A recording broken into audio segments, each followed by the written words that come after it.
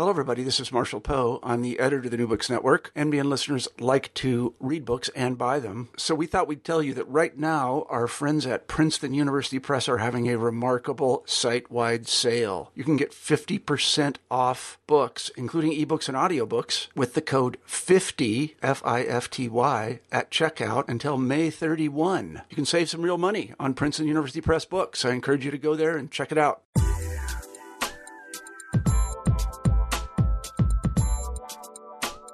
Hi there, I'm Carla Nappi, and this is the New Books in Science, Technology, and Society podcast.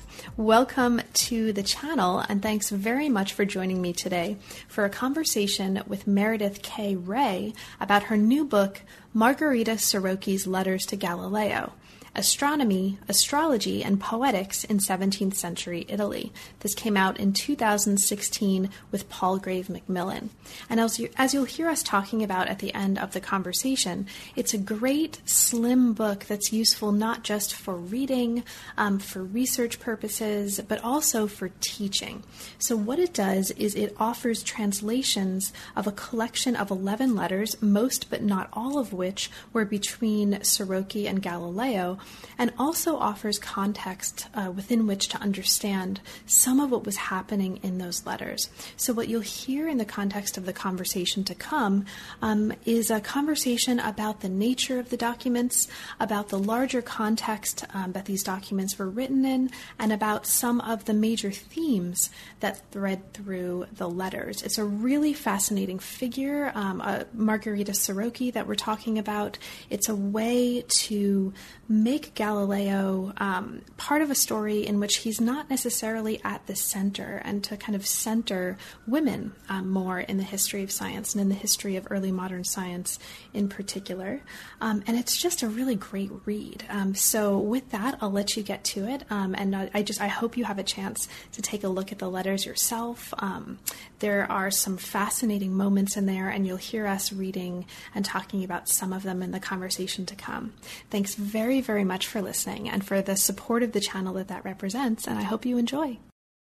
I'm here today to talk with Meredith K. Ray about her new book, Margarita Sirocchi's Letters to Galileo. Welcome back to New Books in Science, Technology, and Society, Meredith. Thanks so much for being with me, for making this incredibly useful and interesting book, and for making time to talk about it. Thank you for having me. Of course.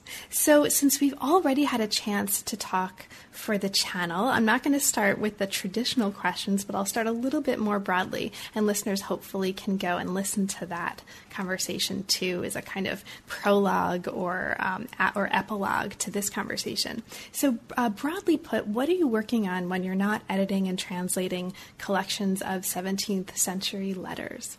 Well, I've always had an interest in letter writing, so I'm often working on other things having to do with letters of various kinds. But right now, I'm actually working on an edition of a work by Arcangela Tarabotti, who's a 17th century nun. So that's kind of a different aspect of 17th century culture. But she was a feminist, sort of an early feminist thinker and a cloistered nun in Venice, and she wrote several works protesting the practice of putting women into convents when they didn't have a vocation. So, and she authored a sort of trilogy of works, kind of, I think she was trying to suggest the model of Dante. So the first work is called Convent Hell, and the second the second work, which is has been lost, but the second work is called The Purgatory of the Unhappily Married Women, and the third one is called Convent Paradise, and that's the one where she sort of tries to resign herself to her fate. So that's what I'm working on right now with a colleague at George Washington University, Lynn Westwater. It sort of sounds like a trilogy of racy, awesome novels. I know. I think a lot of the things I work on, I think would make amazing novels. Yes. And speaking of that, right? I mean, that's a lot of what that's part of what we'll talk about today, probably too. Yeah. So So the project that we're talking about today contextualizes and also translates 17th century letters, mostly but not entirely, between Margherita Sirocchi, who lived from 1560 to 1617, and Galileo Galilei, who lived from 1564 to 1642. So Meredith, how did you come to this particular project? Why these letters, and why a volume dedicated to these letters in particular? So when I was working on a book that came out in 2015, so just before this one, called Daughters of Alchemy. And that book explored kind of the range of ways in which early modern women were involved in scientific culture. So whether they were engaging with it as practitioners or writing about it, or in some cases, as turned out to be the case with Margherita Sirocchi, whether they were involved in like academic culture and interacting with other scientists and mathematicians and people that were interested in natural philosophy through those channels. And so in Daughters of Alchemy, I have a chapter on Sirocchi and on another figure, Camilla Erculiani, where I sort of start to explore this idea of different kinds of collaboration and partnerships between men and women in early modern intellectual culture. And so that's when I first came across these letters, and I just found them so fascinating. And it's and I wasn't able in that book to talk about all the letters in detail. So I refer to them, but I couldn't include them all in the book. And so after I finished the book, I just kept thinking there was so much there that I hadn't been able to really fully explore. And on top of that, the letters themselves were just so fascinating and offer such like a rich kind of trove of material for people that are interested in all different aspects of early modern culture, whether you're interested in women and gender studies or history of science or literary studies. There's just all this material there. And so, it's not like these letters are unknown. I mean, they're included in the Favaro, National Edition. You can find them in the Italian online. And you do see people refer to them, but there hasn't been a study just of those letters, in their own right, and kind of putting them into the context of what was going on and who she was. Most of what has been written about these letters really just focuses on them, why they're interesting with respect to Galileo, as opposed to approaching them as, what is interesting about her, that she's in contact with a figure like Galileo. And so I just was very surprised to find that there was no full English translation of these letters, no way that you could just easily access that. And so that was just the original idea for the book. And I thought originally I might just do a much smaller thing, really. And then I just started, working on it. And the more I worked on it, the more there was to say. And even now that the book is out, I feel like there's still so much more work that I could do to fill in all the, the blank spaces that still remain in what we know about her and her relationships with people like Galileo.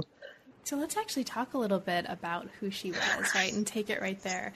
Can you say a little bit about what you know about her? Like, what do we need to know about her that you'd like to share? And secondarily, how has she been understood and presented in the historiography thus far?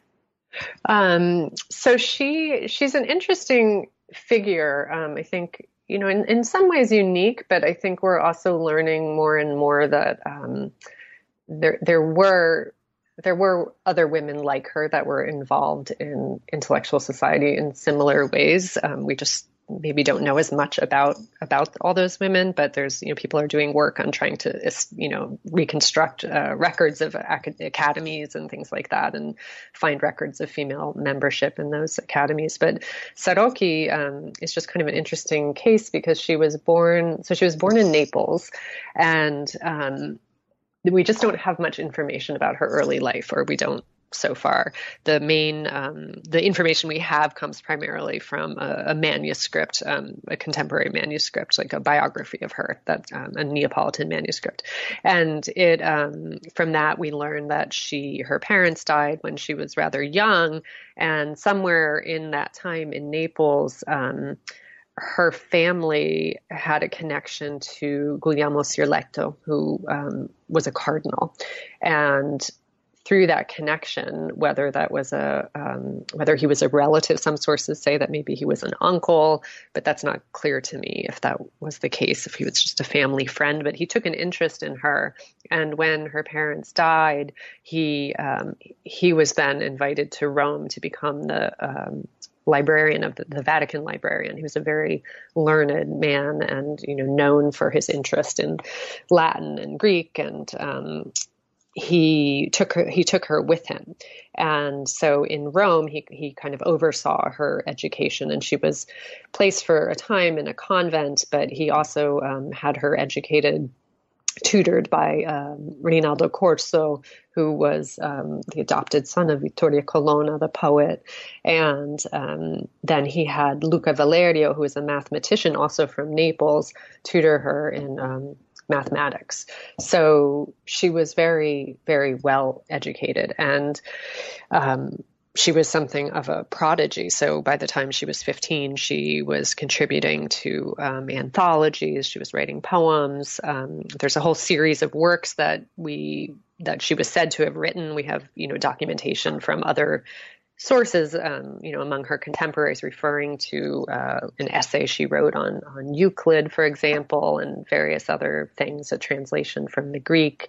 Those works have been lost, but what we do have is the epic poem that she wrote and published. So she's an interesting figure because she was independent in certain ways. I think she clearly had the benefit of a certain status, and I think probably a certain protection through this connection with the cardinal, who then dies. But I imagine that that connection kind of remains around her, and is perhaps something that made her kind of an attractive ally for Galileo later on.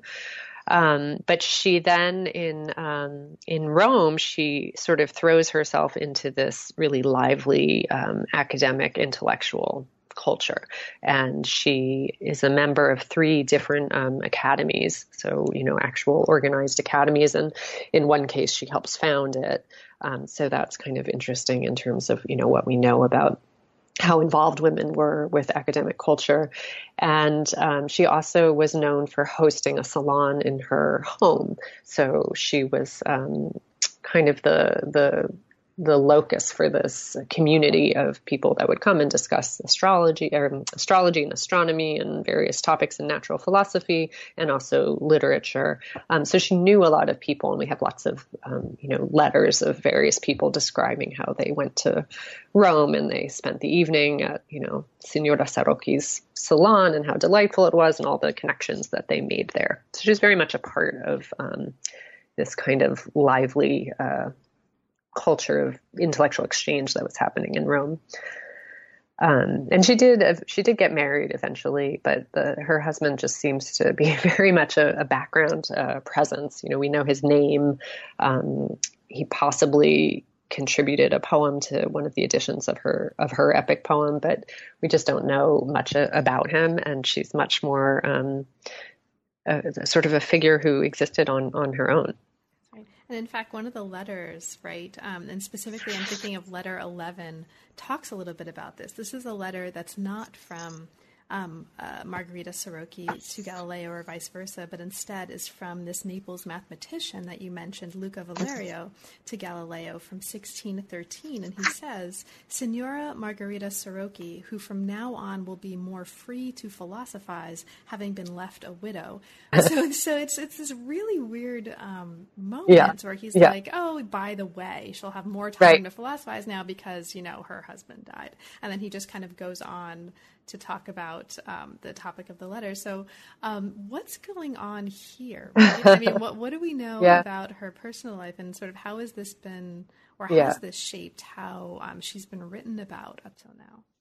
Yeah, so I think that's a great question, and one of the things that's just interesting about studying her is to see the way she has kind of been portrayed throughout, historiography, usually historiography devoted to Galileo or to Luca Valerio that kind of has her as a side note. But there has been sort of this kind of fascination, but in sort of a negative way, with the idea that she was this independent, very highly educated woman who was herself the focus of an intellectual community. So scholars kind of haven't quite known what to do about that. So there's been, for example, a lot of speculation, even in her own time, about what the nature of her relationship with Luca Valerio, the mathematician, was. So, we know that he was her tutor, but he also remained, he clearly remained an important part of her life throughout her life. And he was an important part of this interaction with Galileo. So it's sort of interesting because there are also all these letters from Valerio to Galileo. So they met first, and then Serocchi was introduced to Galileo via her connection to Valerio. But in virtually every letter from Valerio to Galileo, he mentions Serocchi. And often when people write to Serocchi, they mention Valerio. So they were clearly seen as, people that were close. But the speculation has been, of course, that they were having an affair, and he lived in her house for a time, and what does that mean?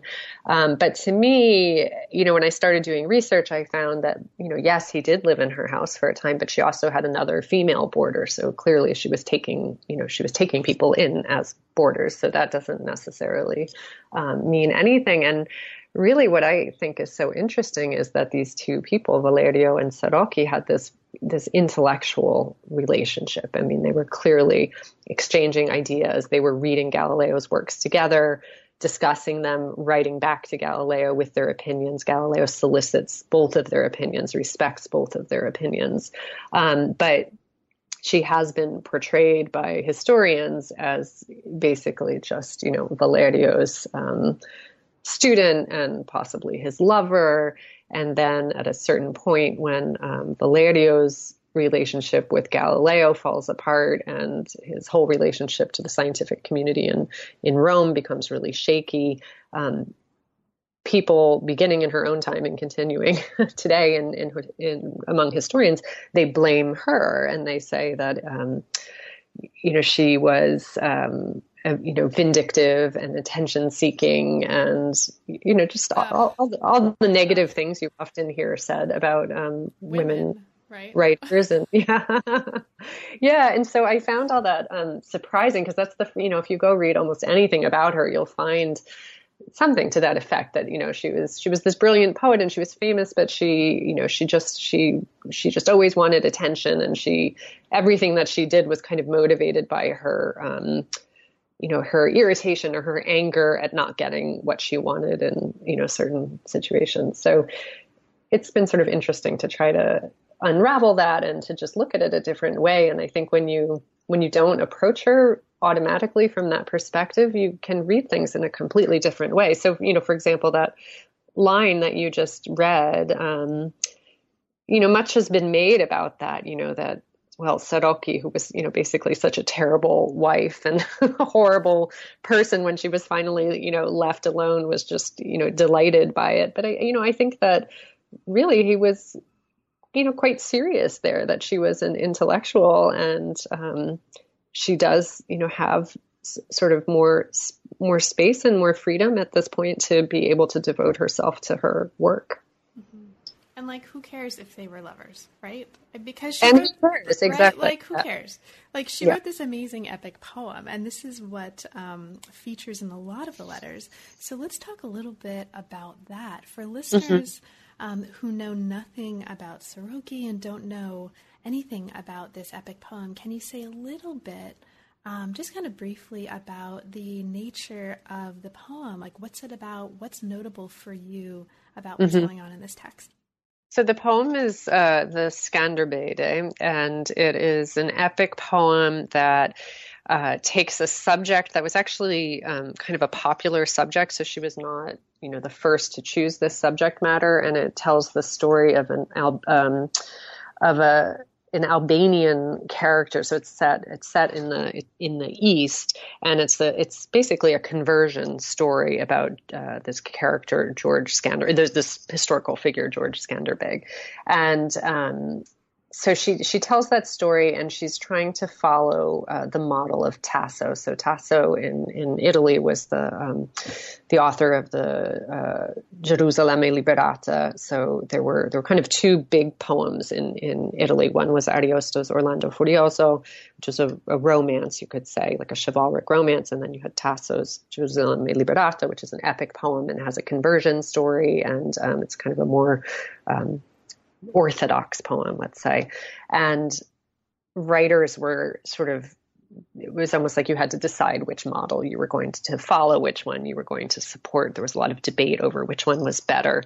And so you find quite a lot of these poems that sort of try to follow in one track or another. And she was trying to take on the model of Tasso and give us this, this very long poem with lots of, fighting, a conversion at the center. So everything kind of, comes together in that story. That's supposed to be the heart of the story, is the conversion of the main character to Christianity. But it does have, at the same time, kind of all these little offshoot stories and characters. And one of the interesting things about the poem is that it had two editions. So the first edition was in 1606, and it was an incomplete edition. And then the second edition came out in 1623 after her death. And so what she's writing to Galileo about is kind of what the revisions she is making to this poem between 1606 and then the later version of the poem. And, one thing that's kind of interesting to note is that some of the episodes that appear in 1606 are no longer there in 1623. And I think that has a lot to do with just the change, the sort of rapidly changing cultural climate in Rome, and kind of what she felt comfortable writing about, what she thought would be acceptable. So, for example, in the 1606 edition, you have a couple episodes concerning female characters that where I'm thinking of one in particular where you have a sort of sorceress figure, which is a kind of a trope of the genre. But this figure uses astrology, for example. She uses love magic, and there's sort of these aspects about it that clearly Sadoki was worried about from the beginning, because there's an introductory letter before the poem begins that explains, these are just anything you might find in here that might deal with these sort of, things pertaining to natural philosophy or anything like that is all just the poet's imagination. It's not, I'm just telling a story. So she was clearly already kind of worried about that. And then she pulls that particular episode from the final version. So she made some changes, but that was one of the things that she was talking to Galileo about was the revisions she wanted to make to this poem in terms of not only the content, but also the style of the poem. And the actual, the practical aspects of those revisions were really interesting to trace through the letters, right? Because it's not at all, oh, I'm just going to make some changes and then whip it off to you and you should have it soon. I mean, it was I'm waiting for the copier to make a copy of this thing, then I can get it to you. And then she gets it to him and she's like, actually, can you physically send it back to me? Because there are other changes I want to make. So it's a really interesting window into the materiality, I think, of the process of, making revisions, which we might think of as a fairly simple thing, but doesn't seem at all to be simple. Yeah. I loved that about it. Just sort of getting a sense, into the, as you say, the materiality of the actual, object as she's producing it, and also just seeing how she works, what her work processes and her style, because she, there's that great line in there where she tells Galileo, she's asking him for his help. And then she says, if you can help me out with this, I'll pay you back by writing you into the poem. And, that's, that happens in these epic poems. You'll see that they, different usually like bigger dynastic families are remembered and celebrated in the poem itself. So she's, kind of offering to do that. She says she'll write him and his members of his ancestors into the poem. But she says to him, and don't worry, because, I'm leaving space to write. I think she says, I'm leaving some space so that I can insert a prince or two, just kind of like, I'll see who helps me. And then, I've got that part set aside so I can fix that later. And then she says, and it's no big deal, it won't take me very long at all, just maybe 10 or 15 days to do. So she just, she's very professional about it and kind of no nonsense. Well, let's talk a little bit, speaking of the kind of materiality of that process, let's talk a little bit about the nature of the documents that you're working with, and then we'll get into and kind of dive into a little bit more of the letters themselves. So you describe early in the book the documents in Florence's National Library that pertain to Galileo, including a hand-bound book that was dedicated solely to letters between Galileo and his female correspondent. So can you talk a little bit about that book and just in general what you take to be the significant or interesting aspects of the documents that you were working with kind of as documents, right, in the process of finding them and working with them before we actually dive into the contents? Yeah, so it is interesting because someone, an archivist at some point assembled this collection and separated out clearly the documents sent from that were exchanged between Galileo and female correspondents. And so one of the things that's interesting about it when you see this, just there are a lot of them. I think that's the main impression. You kind of can't, it's sort of this wonderful experience. You go to the Biblioteca Nazionale in Florence. It's this beautiful old library, and then you're in the manuscript room, which is even more beautiful and, old and atmospheric. And then you call up this, box of documents. It lands on the desk in front of you, and then you open it and you just see that there's, all these letters. And so I started paging through it, and it's just everything in there is really fascinating. There's a letter from Artemisia Gentileschi, the painter, many letters between Galileo and the wife of the Tuscan ambassador to Rome. And of course, this is also where the letters between Galileo and his daughter are. And that's Sword Maria Celeste, Virginia, who became Maria Celeste when she joined a convent, and Deva Sobel has published those letters and written that wonderful book, Galileo's Daughter, that was sort of, also kind of an inspiration for me, many years ago in terms of just being able, thinking about approaching a figure like Galileo from a totally different lens, right, through his relationships with the people around him. So those are all there, and Serocchi figures prominently. There's more letters there of hers than anyone else except for Maria Celeste.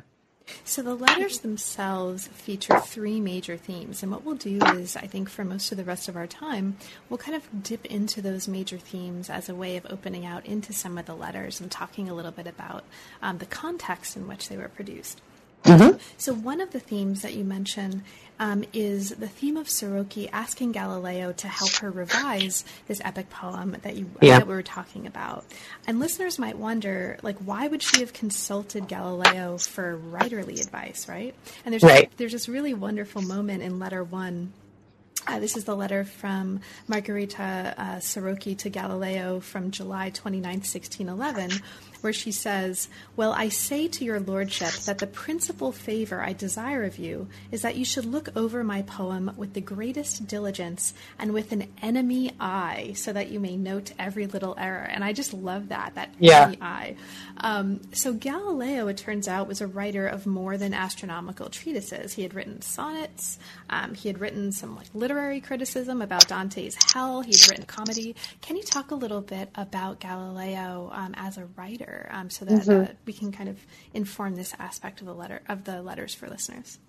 Yeah, absolutely. And I just will say that that line, everybody just loves that line. And now I feel like everyone that reads it, if anyone ever asks me to read something for them, now they'll say, could you read this with an enemy eye?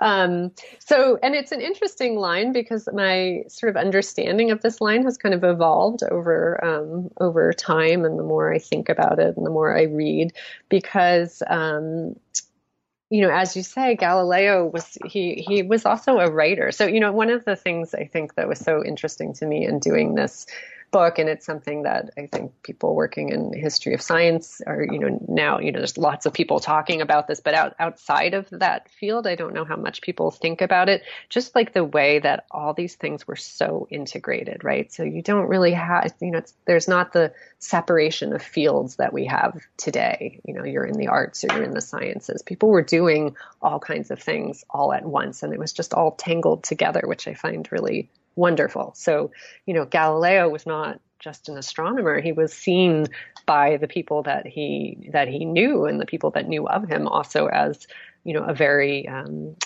lettered person, and as a writer, and as somebody who kind of knew how to navigate the patronage networks that writers needed.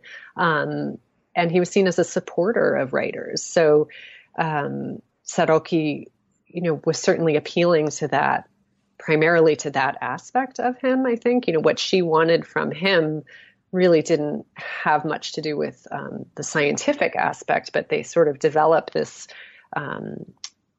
relationship where she's approaching him as primarily as a literary figure who can help her with her literary work. And then he, in exchange, is seeking help from her to defend his scientific work. So it's kind of this interesting, back and forth between what they each need from one another and what they can each offer. But so Galileo, as you said, he wrote works of literary criticism. He wrote some sonnets. He wrote, his big work is the dialogue on the two chief world systems. And, as many scholars have talked about, that's a work that he decided to write in Italian and to structure as a dialogue so that it could be read as a literary work, and in that way be much more accessible than if he had chosen to write it as a treatise, in Latin or something. So he's clearly, interested in these literary in literary text, in producing them himself, but also in critiquing them. And so to come back to that line that you mentioned, the thing about Galileo is that we were talking earlier about Ariosto and Tasso, and the thing about Galileo is that Galileo preferred Ariosto to Tasso. And so, one question then is, so why does Saroki choose somebody who is known to prefer the model that she does not follow for her epic poem? So Galileo had written some criticism on Tasso called the Considerations on Tasso, where he kind of discusses Ariosto and Tasso, and he explains why he thinks Ariosto is the superior model. And people knew that about Galileo. So why is she writing to him to ask these questions? So I think there's a couple responses to that. And primarily, I think the first thing is that she's writing to him because he is a Tuscan writer. And so writing in Tuscan Italian, as close to Florentine really as you can get, is that's the model right now for literary work. So even Saroki, who comes from Naples and then is living in Rome, is trying to clean up her Italian so that it can appear Tuscan, because that's what she would have aspired to as a literary writer. So that was, one thing she wanted from him. But the other thing in terms of that line that you mentioned is when she says, read this with an enemy eye. I think on one level, what she's saying is just read this critically and tell me everything that you see wrong with it so that I can fix it. And she also asks him to share it with other people in his circle, so she can get as much feedback as possible so that she can fix it. But I think she's also asking him to read it as somebody who supports Ariosto, and that's the enemy eye too, right? Like, I'm showing it to you so that I can get the opinion of somebody who's not supporting my model. So I think that's kind of interesting as well. That's right. And the letters also discuss what you were just invoking and mentioning, which is Tuscan as a language for literature. In the sixth letter, Saroki to Galileo on January 13th, 1612, she said explicitly, I would like the epic poem, right, to be as Tuscan as possible, being that Tuscan sounds so sweet. So that even comes up, right, explicitly in the letters. Yes, she's very clear about it. Yeah, that's what she wants him to help with. Mm-hmm. So Galileo is getting something out of this too, as you mentioned, and this is actually, this takes us to the second major theme that you identify in the letters, and this is Sirocchi's efforts to defend Galileo's discoveries to the scientific community in Italy. Now, for listeners who are new to this story, who may know that Galileo, was a famous scientist, he discovered some stuff, he upset some people, can you briefly describe this controversy? Like, what's the big deal with Galileo's Medicean stars and his observations of the moon and the Jupiter satellites and the phases of Venus? So one thing I sort of enjoyed about working on this book is just that this whole episode, it's an early part of his career. It's well before he writes the dialogue on the chief world systems. It's before all of that. So, nothing has gone wrong for him yet. And this is the moment where Galileo first develops the telescope, right? The telescope has been sort of invented, and he works on it and refines it, and then he decides that he's going to use it instead of using it to look for oncoming armies or something like that. He decides he's going to look at the sky, and when he does, he sees, as you said, the over a period of time, he observes that there are these satellites that are revolving around Jupiter, and eventually he'll go on to observe the phases of Venus and the rings of Saturn, and this is all what he ends up publishing in his Starry Messenger and works thereafter. And so the controversy was essentially, whether these things were verifiable. Did Galileo really see these things through his telescope? Or, is he making it up? Or did he think he saw something that he didn't really see? Or was it a one-time thing? And so all over the place, suddenly, people are trying to use telescopes and observe those things for themselves so that they can decide whether they, are really true or just something that Galileo, thought he might have seen. And so there's a lot of sort of back and forth over that. And it's a big moment for Galileo when finally in Rome, at the Collegio Romano, they do observe these things and then they certify those discoveries. And that's when Galileo ends up coming down to Rome, doing some demonstrations of the telescope with, various parts of the community there. And that's when he meets Sirocchi as well, who probably participated in one of these demonstrations herself. So there's just a lot of back and forth from different parts of Italy and different parts of, and between Italy and Europe about whether or not Galileo actually observed these things. And that's where she jumps in. So he wants her to support him by being able to say, I saw these things myself. So there is a letter that I translated. I mean, I had to decide when I did this book which letters I was going to include, and that was kind of a difficult decision in the sense that there are only 7 letters of Sirocchi to Galileo. There's one of Galileo to Sirocchi. Then there are numerous letters in which kind of tangentially she comes up in some way. So she's present in other ways. So I decided just to include a couple of these other letters that I thought really helped kind of contextualize what was going on. And one is this letter from Guido Bettoli, who is in Perugia at the university in Perugia, who writes to her to say, people here are saying that these things aren't true, that Galileo didn't really observe these things. And, I'm very confused and sort of mortified by it. And I want to know your opinion. And it's just this very interesting moment to have, someone writing directly to Sirocchi, this poet and this woman, in Rome, to ask her, what does she think? And he says really clearly, you're known to be so learned in this field that your testimony will go a long way. So, what do you think? And so that's kind of what she is doing for Galileo is she writes back and she says, I saw this. I used the telescope myself. I observed this with my own eyes. And she's very specific about what she observed. And that kind of thing was important to Galileo. Can you say a little bit more, since you were just talking a little bit about it, about how you decided what to include here? Ultimately, I decided not to include much that was outside of the actual correspondence between Sirocchi and Galileo because I wanted that to be the primary focus. What did they personally write about? What was their relationship to one another? And, the thing that is sort of frustrating and challenging about that is that, as with any correspondence, and I've worked on letters and correspondence for pretty much in every book I've ever done. It's something I'm just very interested in. And the thing that is, both sort of fascinating and really frustrating is that anytime you have a correspondence, like, you're missing something, right? You're only getting one half of the, unless you happen to be so lucky as to have, both sides of the correspondence, which it's usually not that, easy.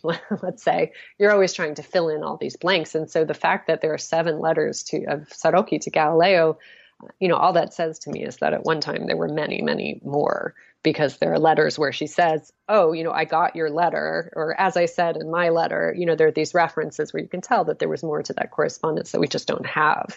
And by the same token, we only have this one letter of him to her, but I imagine that there are probably many more.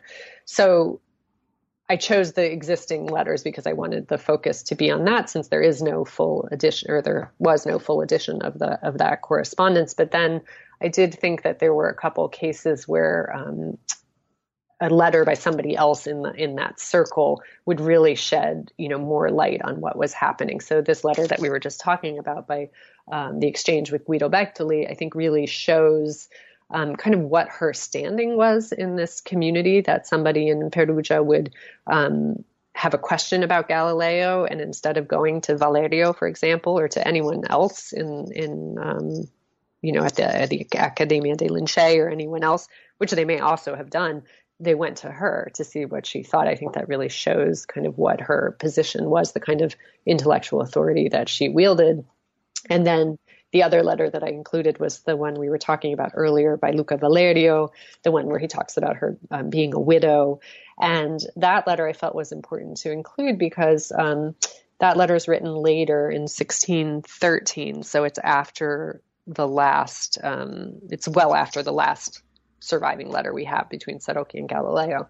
And the historians have basically, I think every account I have read of this correspondence have said something to the effect of, well, at a certain point, Sarocchi just got really angry at Galileo that he wasn't revising her manuscript the way she wanted. And in a fit of, annoyance, she just broke off the whole thing. And that's the explanation for what happened, why there's no more letters. And I just always found that kind of unsatisfying as a explanation. And so when you look at this Luca Valerio letter, that's, several years later, what you see is in the last paragraph, he's writing to Galileo and he's giving him an update on Sarocchi, and he's saying she's still revising her poem and this is what's going on, and she's going to publish it. And it's all very sort of friendly and positive. I mean, there's just not, to me, it doesn't suggest anything about them being enemies in any way at this point. So that was the reason that I wanted to include that, to show that in some way that even though we don't have letters of theirs from after the date of the last letter I include in this book, I don't think that means that relationship was necessarily over at that point. You say a little bit in the book about speculation around how and why their correspondence may have ended. Could you speak a little bit to that right now? What did happen, which we do know, so this letter we were just talking about from Luca Valerio is from 1613. And then we know that in 1616, that's when Galileo gets called to Rome, and sort of the trouble starts to brew for him in terms of, what is he, that's when he's told he can't teach or write about Copernicanism, and things sort of start to heat up and the waters start to become muddied. And we do know that Valerio is a member of this academy, the Accademia dei Lincei, of which Galileo is also a member. And that academy was very invested in protecting and supporting Galileo. So even when this all starts to happen, when Galileo starts to run into trouble, they are still supporting him. But Luca Valerio apparently seems to become, maybe a little bit worried and frightened. And so he actually tries to resign his membership from the academy. And that was just something that was not done. And it was apparently rather shocking to all the members of the Academy, and they refused to let him resign, but then they at the same time wouldn't let him continue as a sort of full-fledged member of the Academy. So we know that this happened, that Valerio tried to distance himself from Galileo and from the Academy at that moment. So the question is, did Sirocchi do the same thing? And, we really just don't have an answer to that question. I mean, I think that it is possible, but it's a difficult question to answer, because I think that we don't, she says in the letter where she defends Galileo's discoveries, she never comes straight out and says that she doesn't explicitly say she supports Copernicanism, but she also never says that she does not. But we know from the prefatory letter to the first edition of her epic poem, for example, that she was kind of concerned about being perceived as, transgressing the lines between what was orthodox and what was not. And she seemed to have some concern for that. We see that in the way that she edited her manuscript. Other things that were written about her, specifically things that talked about how skilled she was in astrology, for example, were very careful always, like almost too careful to explain that everything that she does is totally in the bounds of what's acceptable.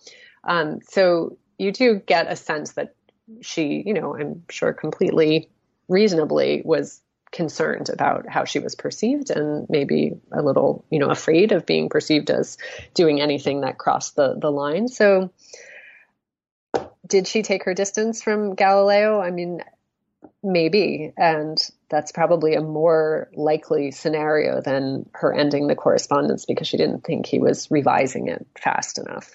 The letter that we do have from Galileo to Sirocchi is a perfectly lovely letter where he apologizes profusely for his slowness in revising this manuscript. And he explains all the, in great detail, all the physical, problems he's having. He was in poor health, and he describes to her, what his symptoms are and things like that. But it's a very friendly letter. It closes very, affectionately.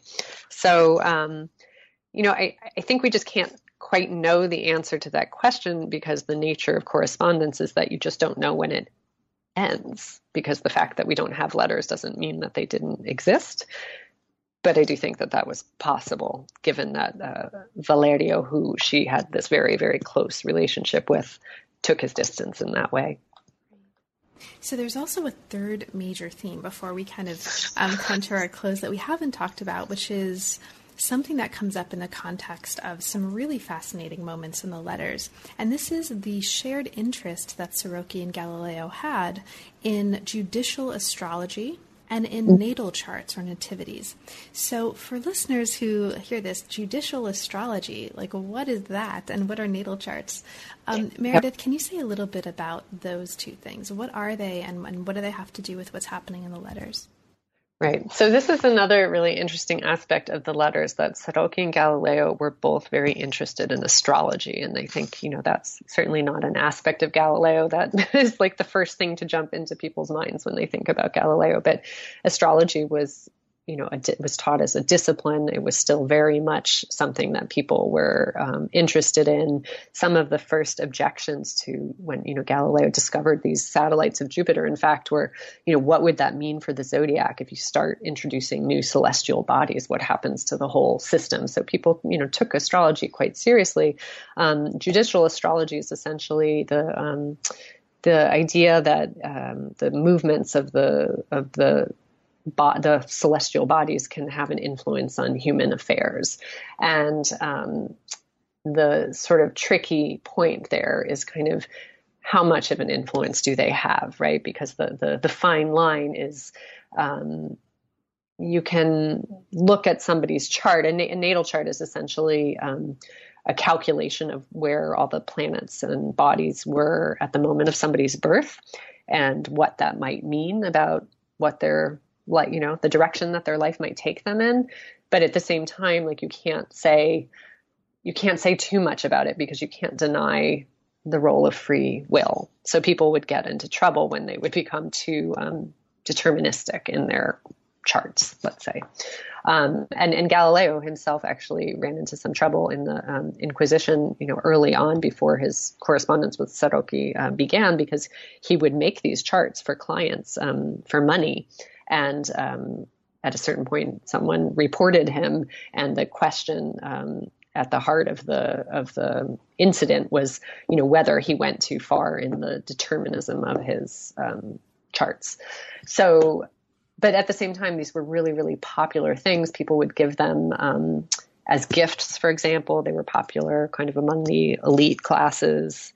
And Sarocchi was clearly very well known for her interest in them and her skill in astrology in general. So some of the contemporary biographical sources about her specifically talk about her being skilled in astrology. There's a letter 2, and I just have to read a moment, because this was one of the moments in the book that has lots of exclamation points in the margins, because I was like, what? So letter 2, Sarocchi is writing to Galileo. September 10th, 1611 is the date of the letter, and she tells Galileo about receiving a request from an Augustinian friar in Perugia to draw up a natal chart for, quote, a young girl to whom an incredible thing had happened. Her mother, believing she had strangled her daughter, tossed her into a sewer. The child was heard crying and retrieved and recovered very well and survives. And it's just one of these moments where, what? I know. Yeah. This whole exchange, I just found fascinating because it's so entangled with everything else, right? So this is an incident that she's describing this to Galileo. So I think that's also very interesting, right? Like she has this exchange with this friar who initially writes her to ask her, as the other Perugian figure did, Guido Bertoli, what she thinks about Galileo's discoveries. At the same time, he also sends her a natal chart and asks her to look at it. And then he also sends her the chart of this or he asks her to do a chart for this young girl who you just described.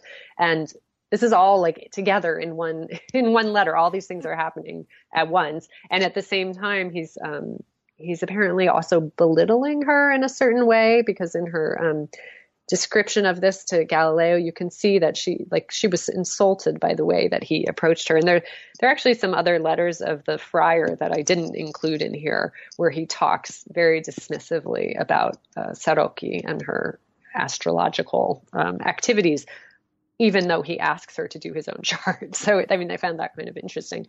But so this episode, I must have read this, 100 times trying to figure out what was going on as I was translating. And I don't know, except for to say that he mentions, the friar mentions this mother and this incident again in another letter. So there's a second account of it, but it doesn't explain much more than this. And my reading of this is maybe that this was a baby or a really young child, and the mother, I don't know, maybe the mother had enough of her. I'm not quite sure. And then somebody has taken her under their wing and wants to know what's going to become of this child in the future. Mm-hmm. It's another of those frustrating things where it's kind of impossible to know exactly what's happening. It's so striking, right? It's so striking. So it is, and then just striking that she's telling Galileo all about this, but then you keep going, as you read on, you see she's also sending him copies of the letters she exchanged with the person from the Università, from the university in Perugia. So it's this mixture of, just all kinds of information kind of being mixed together. So given that, Meredith, before or as we come to our conclusion, to our conversation, are there any other moments in the letters that we haven't had a chance to talk about, but that are particular favorites for you? We've talked about the enemy eye, we've talked about the baby, right? We've talked about Kreskin, and is there any other favorite moments or favorite aspects of these letters for you? Well, I do love the moment and it's still in the same exchange regarding the friar and all of that, where it's the only moment, I'm trying to see where, I can't remember now which letter it was in, but it's really the only moment in which she kind of puts her identity as a woman and a woman writer and intellectual at the fore. Because one of the things that is kind of interesting about Soroki in comparison to other women writers of this same period is, I mean, this is a period where especially in places like Venice, where you really see like the sort of early feminism emerging, right? Proto-feminism, we might say, where it's just very explicit, women writers speaking very explicitly about, women's status in society and positioning themselves very clearly as women writers. And that's something that Soroki does not do very overtly, even though I think, it's kind of there implicitly in the fact of, who she is and what she's doing and what she's writing about, but she doesn't foreground it necessarily. And so there's a moment, I think it's when she's explaining to Galileo about that whole exchange and describing it to him. And she says, essentially he tried to, he wrote to ask me my opinion about your discovery of the stars and whether I thought it was true or not. And then he kind of belittled me because my answer used astrology to defend your astronomical discoveries. And then she goes on to say, but basically I just set, I set him straight. I've set better people than him straight before. And I did it with him, even though I'm just a woman and he's a learned friar. And I just kind of loved that moment. She really just puts him in his place. So Meredith, thank you so much for that. And thank you for everything that you've shared with us today. Now, there's a lot in the book that we haven't had a chance to talk about, and hopefully listeners will become readers and they'll get their hands on a copy of the book and they'll be able to explore for themselves. But in the meantime, is there anything in particular that we haven't had a chance to talk about, but that you'd like to mention for listeners? Well, I guess I would just say that I hope that, one of the things that will be interesting to people and useful to people about this book is that it really can be, it can really be used as a teaching resource. I just feel so strongly that we need to make sure to integrate the fact that women were also participating in these conversations about science in the early modern period, and we need to integrate that into our teaching as well as our research. And so one of my goals in producing the book, you'll see it's not a super lengthy book. It's very, the letters are included at the end with lots of notes. And I really wanted it to just be, something that could be easily used as a tool just to make the point that these people weren't, even Galileo wasn't working in isolation on his own. He certainly had lots of other people that, influenced him, but men and women also were collaborating together in lots of different ways. And I think that if we sort of kind of adjust like how we approach that question and where we look for evidence of it, we find just a much richer picture of what women were actually doing and how they were participating in that conversation about science. And you said a little bit at the beginning about this racy trilogy, right? The Convent in Hell, etc. Yeah. That you're working on. Is there anything else that you'd like to mention about what you're working on now and what's next for you now that the book is out? Yeah. So I think, for me, what happens very often is that just one project leads to the next, as I'm sure happens for many people. You just come across these things that you can't quite fully explore, and then you file them away to come back to. So, now I've done this work on Soroki, but in my original chapter on her in the book, in the Daughters of Alchemy book, I had paired her with another figure, Camilla Erculiani, who was an apothecary in Padua and wrote a book of letters on natural philosophy that she published in Poland. And so ever since I wrote that chapter, I just haven't really been able to stop thinking about this sort of interesting connection between, Padua and Poland, and how did this apothecary come to publish her book on natural philosophy in Poland, and she dedicates it to the Queen of Poland. So that kind of got me going on a new project, which has to do with the relationship between, or the communities of women that were sort of on the move between Italy and parts to the east of Italy, let's say. So right now I'm working on Poland, but I'm also interested in places like Dalmatia. But Poland, of course, has a series of Italian queens, and they're very involved in the scientific conversation. So I'm kind of interested in those transnational relationships between women in this period.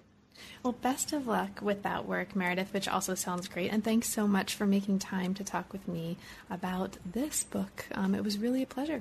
Thank you. It's great to talk to you. Thanks a lot. You've been listening to New Books in Science, Technology, and Society. Thanks very much for joining us and for listening. And if you enjoyed this conversation, you might also want to check out the previous interview that Meredith and I did about her first book, Daughters of Alchemy, that came out with Harvard University Press.